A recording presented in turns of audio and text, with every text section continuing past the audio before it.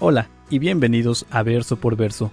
En este espacio estaremos estudiando la palabra de Dios en la voz del pastor Juan Parra. Si aún no tienes alguna iglesia en donde congregarte, te invitamos a Capilla Calvario de Oxnard. Estamos localizados en el 1925 Eastman Avenue, en la ciudad de Oxnard, California.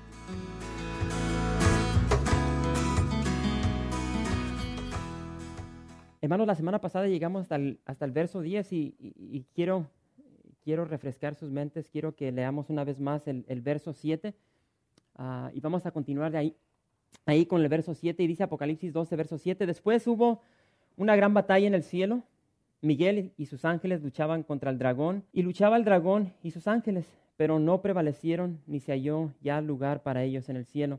Y fue lanzado fuera el gran dragón, la serpiente antigua que se llama Diablo y Satanás, el cual engaña al mundo entero. Fue arrojado a la tierra y sus ángeles fueron arrojados con él. Entonces oí una gran voz en el cielo que decía, ahora ha venido la salvación, el poder y el reino de nuestro Dios y la autoridad de su Cristo, porque ha sido lanzado fuera el acusador de nuestros hermanos, el que los acusaba delante de nuestro Dios día y noche. Y hermanos, yo no sé cuántos recuerdan esta porción que leímos la semana pasada y yo no sé para cuántos de ustedes fue algo nuevo, porque compartí la semana pasada de que esta escritura para muchos es muy similar a lo que se ve en el Antiguo Testamento, en el libro de Ezequiel, en el capítulo 28, donde Satanás fue lanzado del cielo por primera vez. Incluso hay muchos comentaristas que dicen que es el mismo evento y hay otros que piensan que no, tal como yo.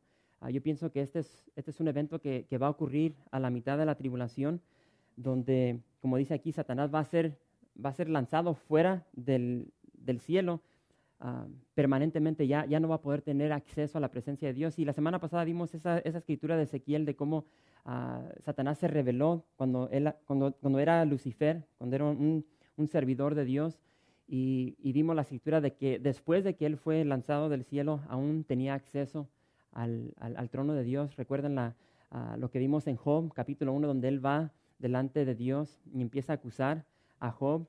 Entonces vimos ese relato ahí en el capítulo 1 de Job. Y no sé si recuerdan que Satanás significa el acusador. Y realmente, hermanos, es lo que hace Satanás día tras día. Nos acusa delante de Dios concerniente a todos los pecados que hacemos. Y no solamente delante de Dios, sino que a nosotros mismos. Nos mete pensamientos de condenación. Yo no sé cuántos de ustedes a veces a diario, o tal vez no a diario, pero a veces entran pensamientos de condenación cuando haces algo malo. Porque todos hacemos cosas malas, pecamos. Pero Cristo nos ha lavado, nos ha limpiado con su sangre y Satanás nos quiere acusar aún a nosotros mismos y nos quiere meter esos sentimientos, esos pensamientos de condenación, de que somos un fracaso, de que no somos hijos de Dios. Yo no sé cuántos de ustedes han hablado con personas que viven toda su vida como cristianos pensando de que no son cristianos. Constantemente piensan que han perdido la salvación y nomás andan arrastrando la cobija y es un desastre para los que les ha tocado a ustedes hablar con estas personas porque es lo mismo día tras día, se sienten como que están condenados, no sienten esa comunión con Dios. Y leímos esa escritura en 1 de Juan 2:1 donde dice, hijitos míos, estas cosas os escribo para que no pequéis. Y vemos ese mandato en la palabra de Dios que no debemos pecar, pero cuando pecamos, Juan nos dice, y si alguno hubiere pecado, abogado tenemos para el Padre, a Jesucristo el justo. Entonces tenemos un abogado que aboga por nosotros, a Jesucristo el justo, que siempre está a un lado del Padre, intercediendo por nosotros, y esa es una bendición. Pero a continuación dice ahí en el verso 11, Apocalipsis 12, verso 11, dice, y ellos le han vencido por medio de la sangre del Cordero y de la palabra del testimonio de ellos, y menospreciaron sus vidas hasta la muerte. Por lo cual, alegraos, cielos, y los que moráis en ellos. Ay de los moradores de la tierra y del mar, porque el diablo ha descendido a vosotros con gran ira, sabiendo que tiene poco tiempo. Y cuando vio el dragón que había sido arrojado a la tierra, persiguió a la mujer que había dado a luz al hijo varón. ¿Cuántos recuerdan lo que representa la mujer, Israel, de lo que vimos la semana pasada? Entonces, para que podamos relacionar esto de lo que estamos viendo aquí concerniente a la mujer, vemos de que nosotros hemos vencido, hermanos, por las obras que hacemos, Realmente las obras que hacemos nos justifican delante de Dios. Estamos bien delante de Dios por esas obras que hacemos delante de Dios. ¿Qué dice aquí el verso 11? Es por la sangre de Cristo. Nosotros somos justificados por lo que hizo Jesús. Porque si vamos a intentar ser justificados por lo que hacemos, ¿sí? Dijo un pastor que somos buenos para nada. Y hermanos, realmente esto es el Evangelio, que nunca se nos olvide de que el Señor Jesucristo hizo todo por nosotros. Él nos ha justificado delante del Padre. Y estas son palabras hermosas. Pero vemos aquí, hermanos, de que cuando Satanás es lanzado del cielo, dice que ya no tiene acceso a la presencia de Dios el Padre. Entonces, su enfoque ahora va a ser sobre la mujer. Y la mujer no es la Virgen María como vimos la semana pasada, como muchos creen que es. La mujer representa a la nación de Israel, que en ese último periodo de la gran tribulación va a ser perseguida gravemente. Entonces dice aquí de que, una vez más, en el verso 12 dice, por lo cual alegraos cielos y los que moráis en ellos, ay de los moradores de la tierra y del mar, porque el diablo ha descendido a vosotros con gran ira, sabiendo que tiene poco tiempo. Entonces Satanás está consciente de que ya cuando esto suceda, su tiempo está limitado, ya está corriendo el tiempo, entonces él va a hacer todo lo posible, dice aquí, con gran ira, para ir en busca de la mujer, de ir en busca del pueblo de Israel. Y dice aquí que su enfoque va a ser sobre esos moradores de la tierra, la nación de Israel. Y lo dice ahí en el verso 11. Y vamos a ver a continuación lo que va a suceder. Y dice ahí en el verso 14, dice, y se le dieron a la mujer las dos alas de la gran águila, para que volase de delante de la serpiente al desierto, a su lugar, donde es sostenida o sustentada, por un tiempo y tiempos y la mitad de un tiempo. Y volvemos a ver que, hermanos, Dios tiene cuidado sobre su pueblo, Dios tiene cuidado sobre sus hijos, y vemos de que Dios va a sustentar a la mujer que representa a Israel por, ahí dice, un tiempo y tiempos y la mitad de un tiempo, que viene siendo 3 años y medio. Pero aquí hay algo hermoso, porque dice que esta mujer va a ser sostenida por Dios por este periodo, y dice que se le da como alas. Entonces, típicamente, a veces lo primero que nuestra mente hace, nos visualizamos a una mujer, pero sabemos de que no es una mujer porque está hablando simbólicamente, y le ponemos alas y parece que es una paloma que está volando. Entonces tenemos que ver a base del contexto lo que está diciendo aquí, o lo que está escribiendo Juan, lo que él está viendo en esta visión. Y lo que estamos viendo aquí, hermanos, es realmente la protección de Dios. Dios nos protege. Y yo siempre he compartido en el pasado de que muchas veces, si nosotros pudiésemos tener ojos espirituales y pudiésemos ver de todas las que nos libra el Señor, sería increíble. A veces inconscientes de lo que Dios está haciendo a nuestro alrededor, y Dios nos protege. A veces sí deja que nos sucedan cosas para que se nos quite lo cabezón, pero Dios realmente nos protege, y muchas veces nos damos cuenta de su protección. Pero quiero que veamos una vez más en el Antiguo Testamento, y hay muchas escrituras que hablan sobre esto, pero quiero compartir una que da el punto, y se encuentra en Éxodo capítulo 19. Vamos a leer ahí el verso 4. Es una historia que todos conocemos. Éxodo 19, verso 4. ¿Todos estamos ahí? Dice una vez más Éxodo 19, verso 4. Vosotros visteis lo que hice a los egipcios, y cómo os tomé sobre alas de águilas y os he traído a mí. Entonces ahí está hablando sobre ese poder de Dios sobrenatural, de cómo liberó al pueblo de Israel de los egipcios. Y creo que ya todos conocemos esa historia, no quiero meterme a detalle, pero Dios milagrosamente lo salvó vez tras vez de tantas plagas de los egipcios.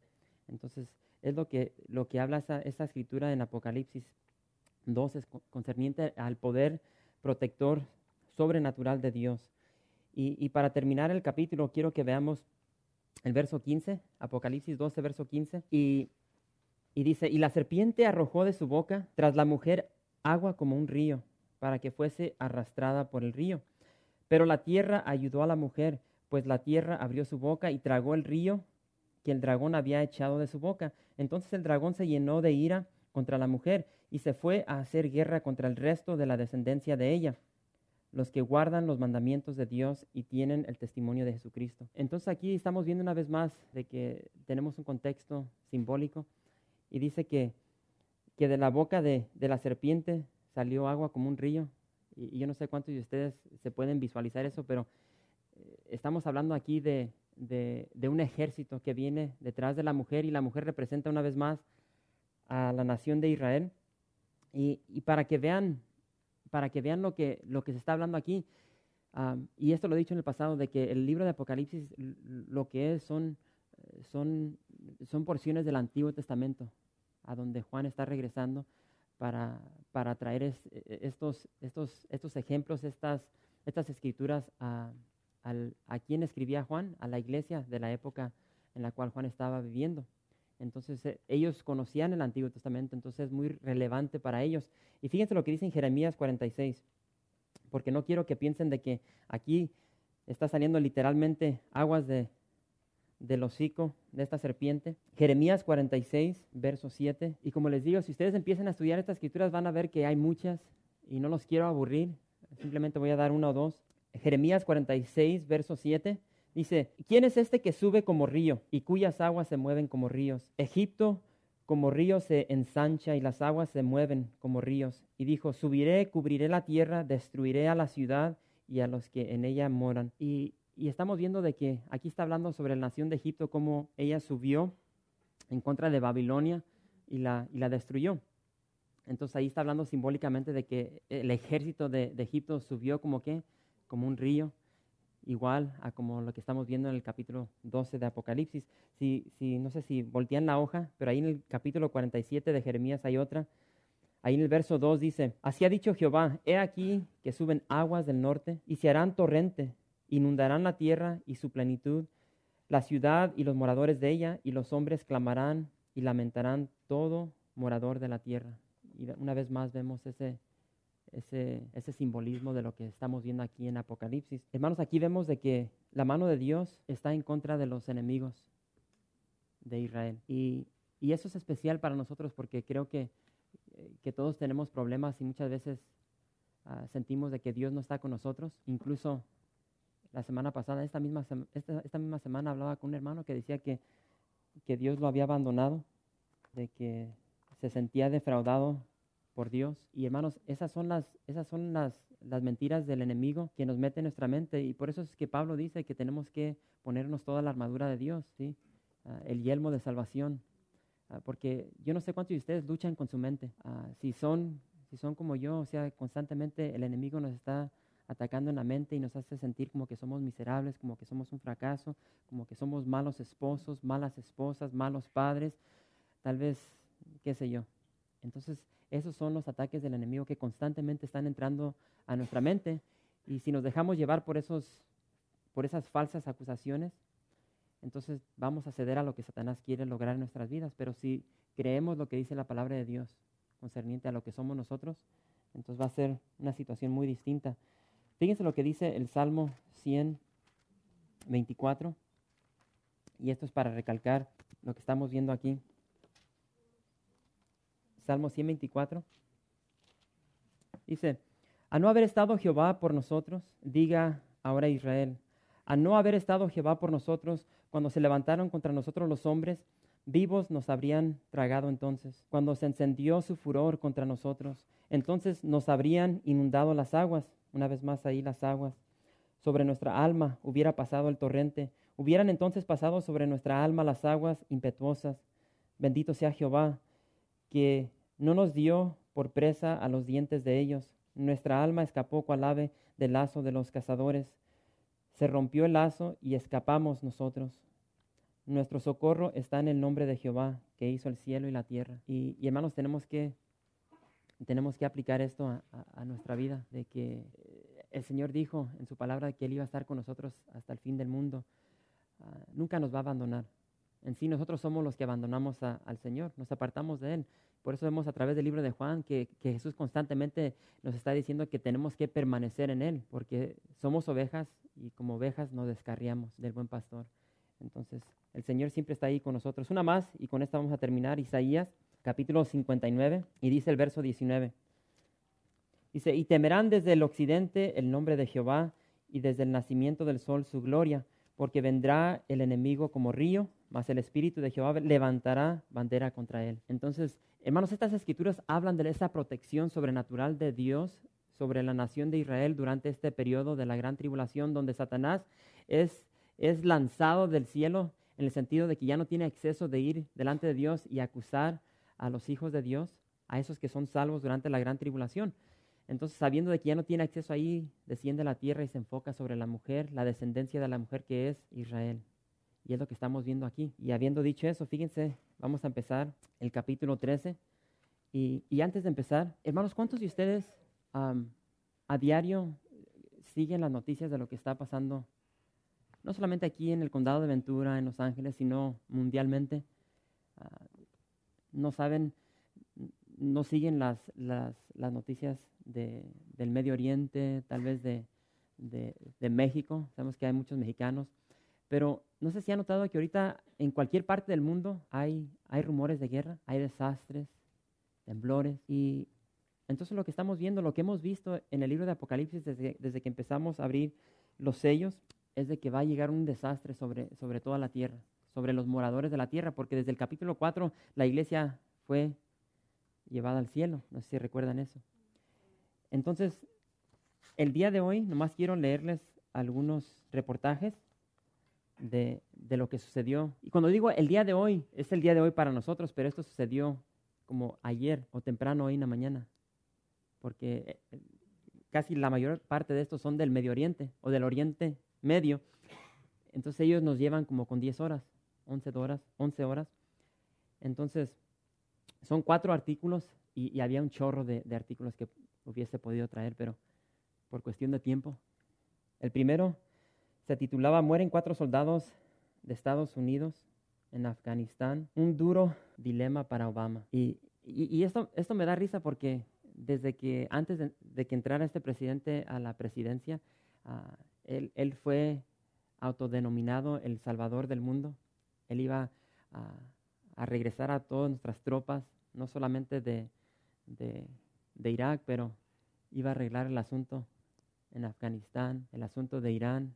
Y ya lleva muchos meses en la oficina y las cosas van de mal en peor. Pero dice este artículo, dice una carga explosiva detonada al pie de una carretera en el sur de Afganistán mató el martes a 4 soldados estadounidenses, según el alto mando. Dieron escasos detalles. La deteniente Christine Sidestinker vocera del alto mando, dijo que los 4 murieron en el sur del país a causa de la explosión, pero no dio más detalles. Con estas 4 suman 41 las muertes de soldados estadounidenses caídos en Afganistán, en lo que va de mes, el segundo más mortífero desde la invasión encabezada por Estados Unidos desde el año 2001. El mes pasado murieron 44 soldados de Estados Unidos. La violencia talibán ha aumentado en los últimos 3 años, pese que Estados Unidos tiene más de 60,000 soldados en el país, cifra récord. Entonces todos los días salen reportes como estos. Y día tras día siguen falleciendo soldados de Estados Unidos, y no solamente de Estados Unidos, sino de distintos países. Otra que salió también el día de hoy, titulada "Bombas causan matanza en Irak, al menos 95 muertos y más de 400 heridos". Y hermanos, yo sé que tal vez esto tal vez estoy equivocado, pero no sé si les impacta. 3, 6, 9, 10, 11, 12, 13, 14, 15, 16, 17, 18, 19, 20, 21, 22, 23, 24, 25, 26, 27, 30, 31, 32, 33, 34, 35. Hay como 70 personas aquí. Ahora imagínense si alguien entra ahorita aquí y explota y todos nosotros morimos y no sé cuántos hay abajo, tal vez unos 300, 400 heridos. Y esto es lo que sucede ahí a diario. Y nosotros leemos estas cifras, 95 muertos.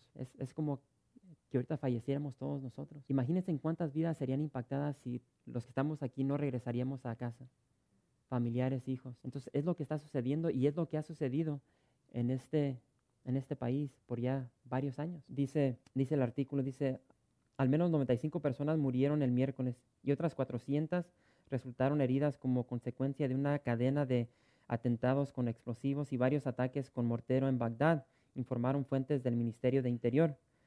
El primer ministro iraquí culpó a insurgentes suníes por la ola de ataques mortíferos y dijo que el gobierno debe reevaluar la seguridad para hacer frente al desafío. Esa fue otra el día de hoy. Otra, ataque aéreo de Israel sobre un túnel de Gaza, mata a 3. Entonces ahorita lo que estamos viendo, yo no sé cuántos de ustedes están siguiendo las noticias,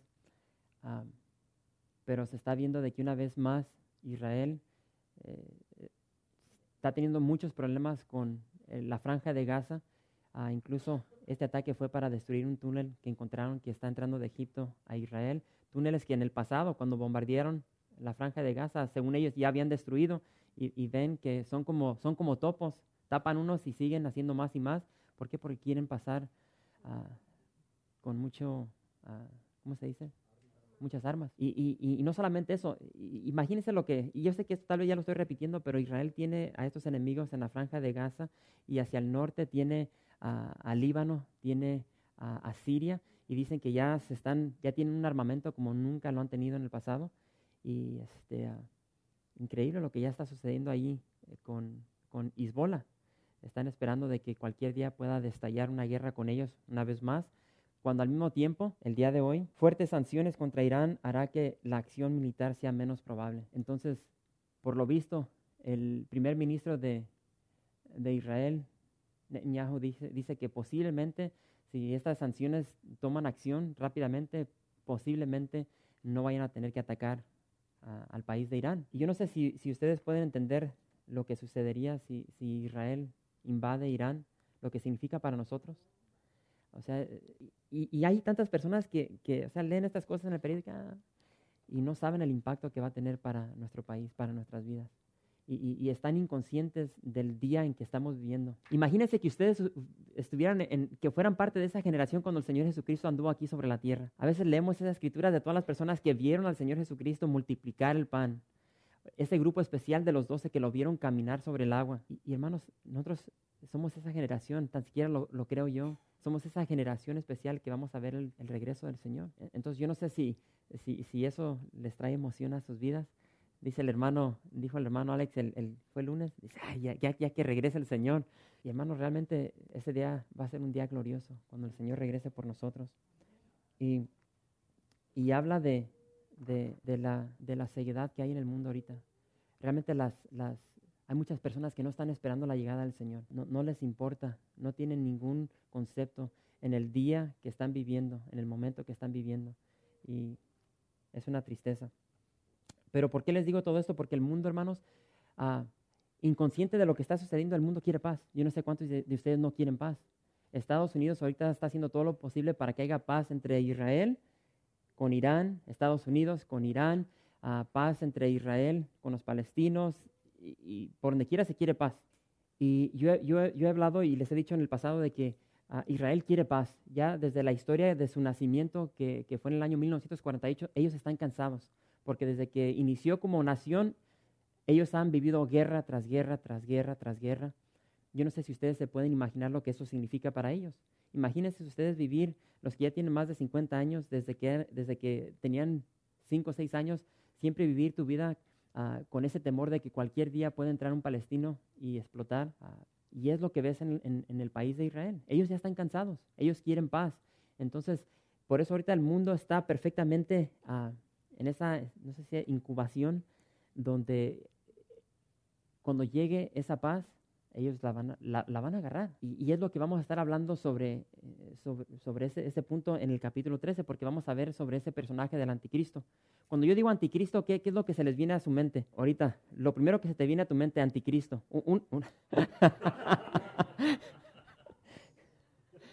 Obama. ¿Qué representa para ti el anticristo? ¿Enemigo? ¿El diablo? ¿Qué más? Una palabra que puedas describir al anticristo. Opositor, acusador. No todos al mismo tiempo. Hermana. Un sistema. O sea, es algo, cuando yo digo anticristo, se les viene a la mente algo negativo, algo negativo, algo horrible, muerte, oscuridad. Sí pueden decir que eso es lo que, a Juan lo veo muy pensativo. ¿Qué se te viene a la mente, Juan, cuando digo anticristo? Y típicamente cuando uno escucha esa palabra anticristo es lo que uno piensa, cosas negativas, pero es lo contrario. Él va a llegar con mucha astucia, va a engañar a las personas, y la gente, como para nosotros ahorita una persona dijo Obama, hermanas y hermanos, Obama no es el anticristo, pero vemos algo muy similar de cómo una persona con mucho engaño, con mucha falsedad, y la gente está llegando a él. Hasta el punto que dicen, ¡ay, el Salvador del mundo! Y ya entra a la oficina, empieza a desarrollar realmente lo que hay en él. Entonces ya la gente ahorita ya está, no, este camarada es de otra provincia. Y ese es el anticristo. El anticristo, cuando él llegue, la gente está buscando paz. Y él les va a dar lo que quieren, les va a dar paz. Y no me quiero adelantar. No me quiero adelantar a lo que... y vamos a hablar un poco sobre eso. Así es que agárrense porque vamos despacito. Aquí es un buen tiempo para parar. Así es que yo dije, miré la manita y dije, faltan 10, apenas son las 8. Entonces rápidamente lo que vamos a ver, como les dije, el personaje que vamos a ver aquí en el capítulo 3 es el anticristo. Pero el anticristo no es mencionado con ese título, sino que es mencionado como la bestia. Entonces ya les dije eso y vamos a iniciar ahí. Y dice en el verso 1, Apocalipsis 13, deja ver si estoy en mis... Apocalipsis 13, verso 1 dice, me paré sobre la arena del mar y vi subir del mar una bestia que tenía 7 cabezas y 10 cuernos, y en sus cuernos 10 diademas, y sobre sus cabezas un nombre blasfemo. Y nos detenemos ahí, despacito. Y hermanos, aquí vemos de que, no sé si recuerdan, fíjense, vamos a regresar al capítulo 12, y ahí están cerquitas. Déjenme regresar a mí al capítulo 12. Aquí Juan está viendo otra visión, pero si se fijan que en el capítulo 12 él vio la primera visión. Y dice ahí en el verso 1 del capítulo 12, apareció en el cielo una gran señal, una mujer vestida del sol, con la luna debajo de sus pies y sobre su cabeza una corona de 2 estrellas. Entonces la primera visión que ve Juan es la de una mujer. ¿Y dónde se encuentra ella? En el cielo. Ahora llegamos al capítulo 13 y está viendo otra visión, pero ya no está Juan viendo al cielo, sino que ahora se encuentra en la tierra. Está en la tierra y dice que está cerca de un mar. Y lo más probable es de que este es el mar Mediterráneo. Y vemos aquí de que para muchos de nosotros la playa es hermosa. Tal vez para los que no saben nadar no les gusta ir a la playa, pero típicamente la playa es un lugar donde padres quieren llevar a sus hijos para que se la pasen bien. Incluso sabemos de que, ¿cómo se dicen? Oficinas de agencia de viajes sacan un dineral en enviar personas a playas famosas alrededor del mundo. Hawái, yo no sé cuántos de ustedes quieren ir a Hawái. Dicen que Hawái es el cielo en la tierra. Dicen que para los que han estado ahí, dicen que cuando llegas ahí el respirar, el aire de Hawái es algo majestuoso. Las mañanas, dice, cuando ves que va saliendo el sol, dice que parece que estás viendo un cuadro. Y esto lo digo porque me lo han comentado, porque yo nunca he estado ahí. No es de que yo he vivido esto, pero mi pastor me dice, él ha ido en 2 ocasiones y dice que es algo mágico. Es la única palabra que él me pudo describir. Dice, es algo mágico, estás ahí y parece que no estás ahí. Y vemos de que para nosotros el día de hoy la playa es algo hermoso, pero para los judíos no era así. Para los judíos las playas, el mar era algo salvaje, era aterrador. Y incluso vemos de que si yo les digo cuál fue el periodo más potente de la historia de Israel bajo un reinado, ¿cuál fue? Un café para el que conteste la pregunta. ¿Quién dijo? ¿Salomón? Salomón. Durante el reinado de Salomón, Israel prosperó financieramente, se expandió como nunca se ha expandido. Militarmente hablando, fue un potencial mundial. Y durante el reinado de Salomón es donde Israel por primera vez obtuvo un ejército naval. Es la única, tan siquiera puede ser que esté equivocado, pero no creo que lo estoy. Pero es la única etapa en la historia de Israel que el ejército de israelí tenía, bueno, claro, el día de hoy, pero no estamos hablando del día de hoy, estamos hablando en el pasado, donde Israel tenía un ejército naval, una armada naval. Pero lo interesante es de que ellos no eran los que ejercían esa armada naval. Fíjense lo que dicen, vayan conmigo, Primera de Reyes, y quiero que la lean, Primera de Reyes 9, vamos a leer el verso 26. Y digan amén cuando estén ahí. Primera de Reyes 9, 26. Ya que la buscaron, se las pongo en la pantalla. Tiene que hacer su ejercicio. Porque en el en el torneo de esgrima, nos metieron una arrastrada. Estamos mal impuestos. Primera de Reyes 9:26 dice, hizo también el rey Salomón naves en Esión Geber, que está junto a Elot en la ribera del Mar Rojo, en la tierra de Edom. Y envió Hiram en ella sus siervos, marineros y diestros en el mar, con los siervos de Salomón. Así es de que Salomón se fabrica estas naves, pero en sí lo que estaba haciendo Salomón estaba contratando como a mercenarios que ellos fueran y navegaran estas naves, porque era algo que los judíos no estaban acostumbrados a hacer. Y como les dije, el mar para ellos era un terror, no era algo, ¿cómo se dice?, agradable para ellos. Y quiero que vean cómo el salmista Etán describe el mar, y no solamente él, sino también Isaías, y dice Salmo 89, vamos al Salmo 89 para hacer ese ejercicio. El verso 8 dice, oh Jehová, Dios de los ejércitos, ¿quién como tú? Poderoso eres Jehová, y tu fidelidad te rodea. Tú tienes dominio sobre la braveza del mar. Cuando se levantan sus ondas, tú las sosiegas. Entonces vemos, y como les digo, hay tantas escrituras que hablan sobre el mar y su braveza, y para los judíos era algo que el mar no era muy popular, si se puede usar esa palabra para ellos.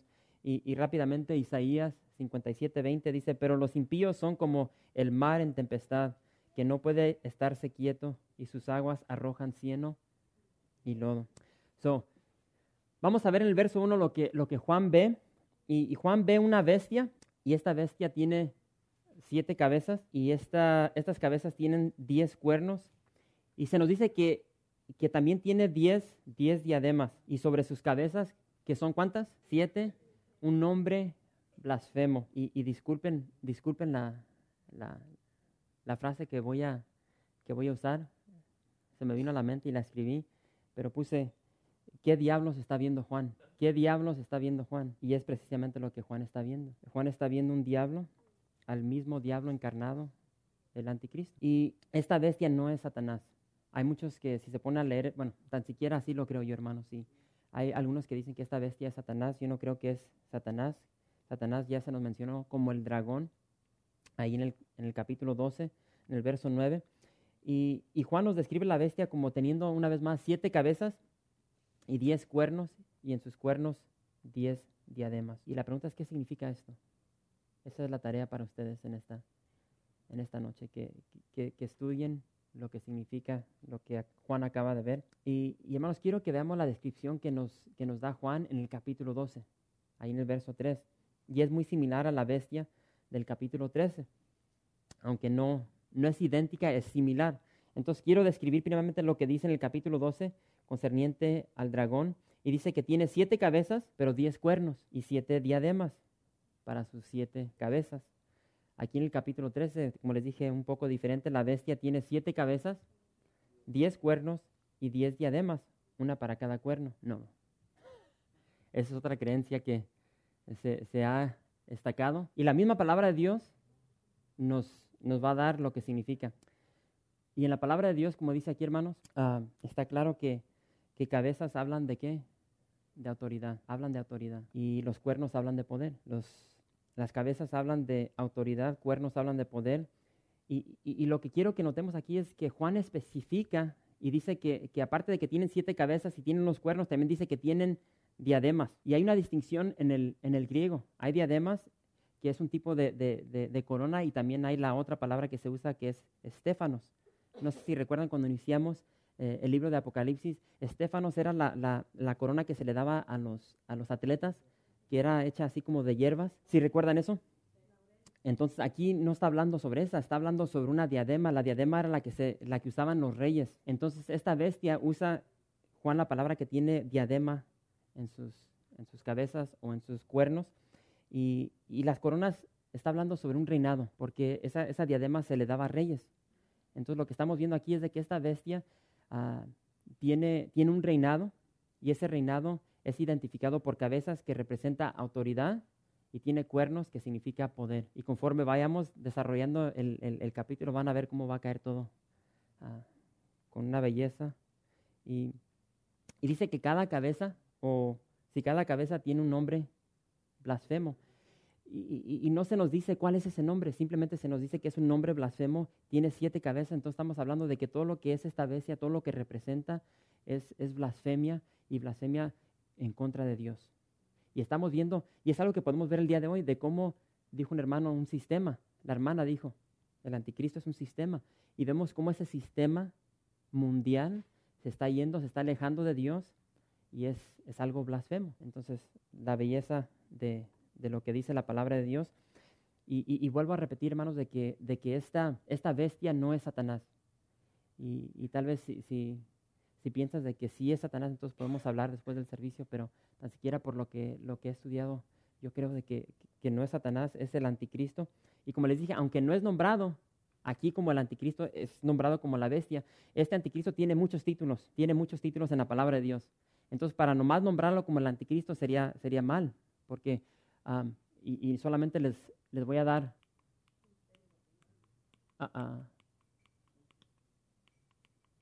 ya no me deja regresar, bro. Quiere y no quiere. ¿La podemos hacer reset? ¿Se apagó? ¿Cómo, bro? No, se la sigue brincando. Bueno, ahí la vamos a dejar. Se los voy a leer. El G7, bueno, no me quiero brincar ahí, pero muchos pensaron que era la Unión Europea, porque cuando se cuando se inició la Unión Europea, empezó con 1, 2, 3, 4, y estaban todos los cristianos esperando, wow, se va a lograr tener 10. Y cuando por fin la Unión Europea logró las 10 naciones, entonces dijeron, esa es el cumplimiento de lo que vamos a ver. Y no me quiero adelantar, pero ya sobrepasó los 10. Entonces sabemos de qué. Vamos a llegar a eso. Y como les dije, la bestia tiene distintos títulos. En Daniel 11:40 vemos de que el anticristo, o como estamos viendo aquí en Apocalipsis 13, la bestia tiene el título de el rey del norte. Ahí mismo en Daniel 9:26 se le menciona como el príncipe que viene. En Daniel 7:11 se le menciona como el cuerno pequeño, y vamos a ver un poco sobre eso. El Señor Jesucristo dijo, hablando sobre el anticristo, de que Él viene en su propio nombre, y a Él sí lo van a recibir. Ese es otro título que se le da en el Nuevo Testamento. Y Pablo lo menciona como el hombre de pecado, el hijo de perdición, en 2 Tesalonicenses 2:3. Y vamos a ver de que Juan lo sigue describiendo. Fíjense lo que dice ahí en el verso 2. Ya llegamos al verso 2. Apocalipsis 13, verso 2, dice, y la bestia que vi era semejante a un leopardo, y sus pies como de oso, y su boca como boca de león. Y el dragón le dio su poder y su trono y grande autoridad. Entonces, incluso en este verso 2 vemos de que hay una distinción entre la bestia y el dragón. Y ya vimos la semana pasada de que el dragón es esa serpiente antigua, el diablo, Satanás mismo. Entonces, el dragón es Satanás, esta bestia es algo distinto. Y Juan describe la bestia y dice que es semejante. Entonces, él la trata de describir como él puede, y dice que era como un leopardo, sus pies eran como de oso, su boca como de león. Y lo interesante y lo importante es de que recibe su poder, su autoridad de parte de Satanás, del dragón. Y yo no sé si ustedes al leer lo que es el leopardo, el oso, el león, si eso les regresa al libro de Daniel, al capítulo 2, donde Nabucodonosor ve en sueños esa estatua. Se desarrolla más en el capítulo 7, donde ve esas 4 bestias, para los que han leído el libro de Daniel. Y lo que quiero hacer es, quiero que comparemos lo que acabamos de leer ahorita en estos 2 versos con lo que Daniel vio. Así es que vamos a Daniel capítulo 7. Ahora, yo no sé a cuántos de ustedes les llama la atención todo esto. Tal vez estás aquí y esto para ti, ay, qué aburrido. Quiero que independientemente te pongas a estudiar lo que estamos viendo y lo que vamos a ver ahorita concerniente a lo que vio Daniel y cómo detalladamente esto se cumplió. Y ahorita yo les voy a dar ¿cómo se dice? Un resumen bien simple, bien sencillo, pero si ustedes se ponen a estudiar y empiezan a estudiar lo que es la historia de Babilonia, lo que es la historia del imperio medo-perso, de Grecia, de Roma, ustedes se van a quedar como asombrados. Pero dice Daniel, capítulo 7, ahí en el verso 2 dice, Daniel dijo, miraba yo en mi visión de noche, y he aquí, los 4 vientos del cielo combatían, ¿en el qué? En el gran mar. Entonces aquí ya vemos, tal como en Apocalipsis es mencionado un mar. Y 4 bestias grandes, diferentes la una de la otra, subían del mar. Y vimos de que lo que vio Juan, también una bestia que subía ¿de dónde? Del mar. Entonces vemos que es muy similar. El verso 4. La primera era como león y tenía las alas de águila. Yo estaba mirando hasta que sus alas fueron arrancadas y fue levantada del suelo y se puso enhiesta sobre los pies a manera de hombre y le fue dado corazón de hombre. Entonces lo que estaba viendo el profeta Daniel, lo que está viendo aquí Daniel menciona el león y como les digo no quiero meterme a detalle, pero aquí está hablando sobre el imperio de Babilonia. Si regreso a la cabeza, y si se pone a leer el libro de Daniel, ahí te lo describe, te dice todo lo que significa. Esa cabeza de oro representaba a Nabucodonosor, poder, una potencia. Y después de ese imperio que a punto, porque si los que han leído Daniel, ¿quiénes son los que están a punto de invadir? Fíjense lo que dice el verso 5. Y he aquí otra segunda bestia, semejante a un oso. Pero antes de... ahí está, y si te pones a estudiar la historia de Babilonia, sabes que los babilonios fueron representados por leones. Donde quiera que tú vayas ahorita a Irak, que fue antes Babilonia, vas a encontrar los leones que representa a Babilonia. Verso 5, y he aquí otra segunda bestia semejante a un oso, la cual alzaba de un costado más que del otro, y tenía en su boca 3 costillas entre los dientes. Y le fue dicho así, levántate, devora mucha carne. Y el oso representa el imperio medo-persa. Y sabes de que este imperio fue denominado por el oso. Y como les digo, ustedes váyanse al libro de historia y ahí está en blanco y negro. Estos no son cuentos de Cantinflas o de Calimán. Y lo hermoso es de que esto se escribió hace tanto tiempo atrás y ha sido verificado en el día que vivimos. El verso 6 dice, después de esto miré y he aquí otra bestia, semejante ¿a qué? A un leopardo, con 4 alas de ave en sus espaldas. Tenía también esta bestia 4 cabezas y le fue dado dominio. Y sabemos de que el leopardo representa a Grecia. Y Grecia sabemos de que fue ágil como un leopardo. ¿Y quién fue el que gobernó, el que llevó adelante en victoria tras victoria a Grecia? Alejandro Magno, Alejandro Grande. A la edad era 34 años, 30 y tantos años, había conquistado lo que nadie había conquistado en la historia de la humanidad. Lean la historia de este hombre, cómo cayó. Verso 7. Después de esto miraba yo en las visiones de la noche, he aquí la 4ª bestia, espantosa y terrible y en gran manera fuerte. Y es todo lo que dice Daniel. No la puede describir.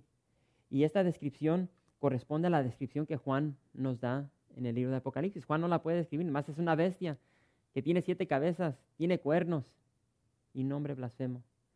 Y sabemos de que la 4ª o el 4º imperio que siguió de Grecia, ¿quién fue los que destruyeron a Roma? Y todo esto sucedió cuando nuestro Señor Jesucristo estuvo sobre la tierra. Él estuvo durante el imperio, el reinado de los romanos. Y si continuamos, vamos a ver de que el imperio romano va a ser destruido, no completamente. Y hablando de lo que decía nuestro hermano, o sea, vemos de que Roma, lo que fue una potencial mundial, fue destruida, no completamente, y el día de hoy ha resurgido el imperio romano en Europa, y vemos de que está cobrando ese poder, esa potencia, la Unión Europea. Y para los que estuvieron aquí, cuando tuvimos el estudio concerniente a Ezequiel 38 y 39, hablamos sobre lo que ya está sucediendo en Europa concerniente a esta Unión Europea, la Comunidad Europea, de cómo se fue de la nada a una potencial mundial. Ahorita con Javier Solana. Entonces vamos a hablar sobre todo eso, pero aquí nos vamos a detener. Así es que... Y este es el inicio, hermanos, y fíjense que al final vamos a hablar sobre lo que estamos viendo de la marca y las nuevas cosas, las nuevas tecnologías que estamos viendo ahorita concerniente a los chips. Es algo interesante. Así es que se va a continuar. ¿Y cómo aplicamos esto al día de hoy, hermanos? Déjenme marcar aquí donde nos quedamos, porque si no...